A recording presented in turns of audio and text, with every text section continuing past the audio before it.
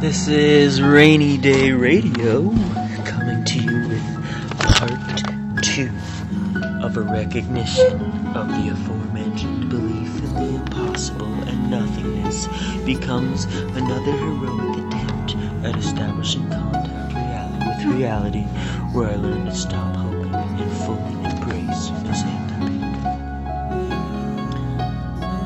I was just over here thinking blandly of all the crossroads in life, junction points and actions written into this playhouse of a body. Why was I asked to go there? This is Nils Sortie, think speaking. A human once, Nils was too defeated by the hardships of the 21st century life and chose instead to be reborn as an orange tabby, Chun's neighbor. At this point they had developed quite a funny relationship. Often Chun would be sitting giving dissertations to the robins and squirrels in ever-changing fog, and then Nils would appear from nowhere with these cryptic allegorical responses that were conveyed through thought. Nils is a cat. Telepathy is easy for them. Drawn away, yet told also to stay, getting there to do my part, release some balloons, make bloody art, 100 bags sewn of old clothes filled with media of indigenous woes, calamity and adorable parade, but woe the irreverent will never be swayed. Hidden, alive, meek, I am not here. I watch you do dishes and clean your kitchen and love the hero, which makes me the anti-hero, because the law is that opposite unite. Water the plants, the snow has melted, it brightens and darkens. What is my future? All this goddamn fucking shit. What is the future? This epoch of wrong.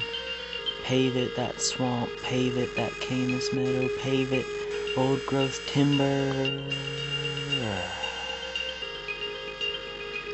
Nils was formerly an activist anarchist who gave away most of their life to the cause of redirecting the human race.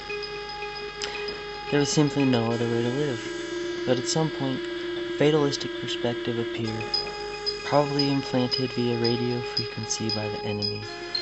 And Nils could no longer see any clear solutions or pathways that had any value, so they plopped themselves in front of a freight train while staring at a sigil that were to reintegrate their soul into a cat, and voila.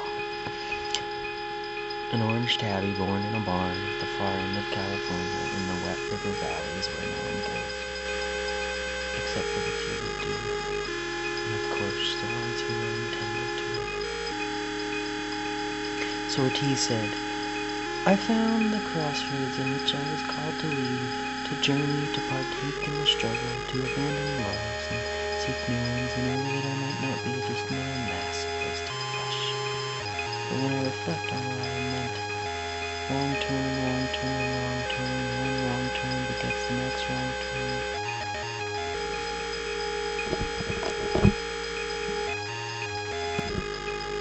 Sortie said, I found the crossroads in which I was called to leave, to journey, to partake in the struggle, to abandon loves and seek new ones in order that I might not be just another mass of wasted flesh. But when I reflect on it, I lament. Wrong turn, wrong turn, wrong turn, one wrong turn begets the next wrong turn, because if the way it goes is wrong, unless you know, then you don't know, and you just keep on going until at some point something tells you, wrong turn, buddy. Chun had been listening intently, thinking that perhaps this was a response to their dissertation earlier. They had been wondering about the future Buddha and how much help that person received along their path in order to one day be found sitting beneath an oak tree, contending with the ultimate adversary, putting his hand down on the ground and asking the earth if it was not his right to sit beneath that tree, at which point the earth spoke, yes, it is such. Which was the final moment before the enlightenment took place and the adversary took away all his temptations and let the Buddha be. Chun asked Nils, are we misled by everything in order that we flail to the chagrin of some invisible power?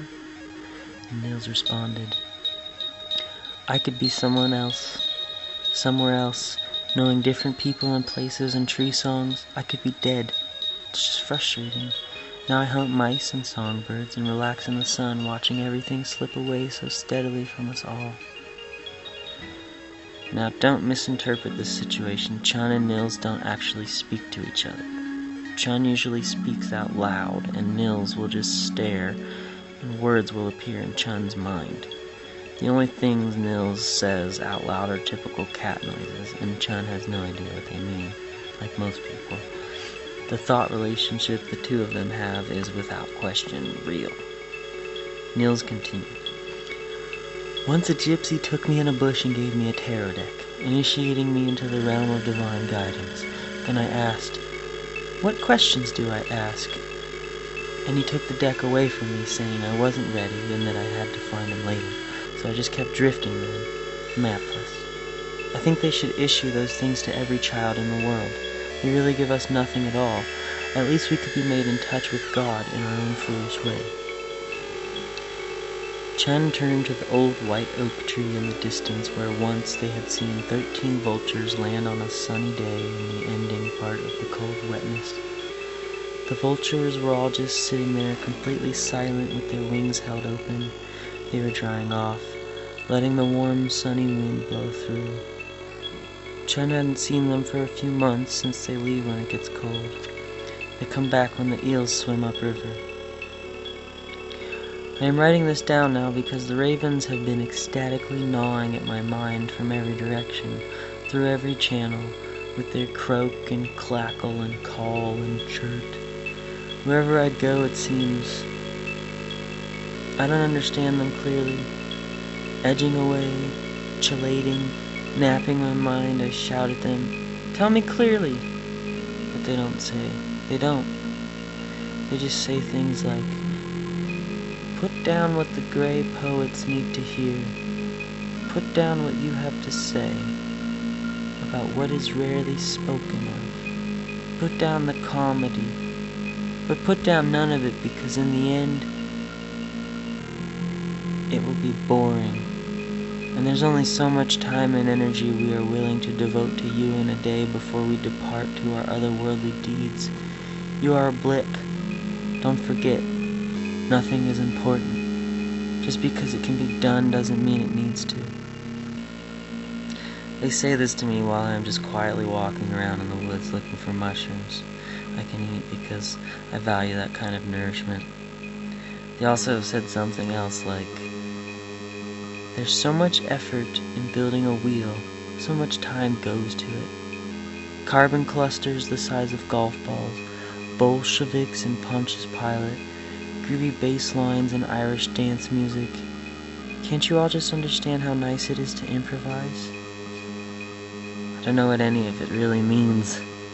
I like the part about improvisation. I agree emphatically with that. Chun was staring at a kettle floating upside down in a metal drum that was cut in half and turned into a fire pit. Chun was thinking about how important it might be to help prevent our elders' minds from deteriorating before they relate to us all of their life lessons, lest we just go on recreating their misery in our lives.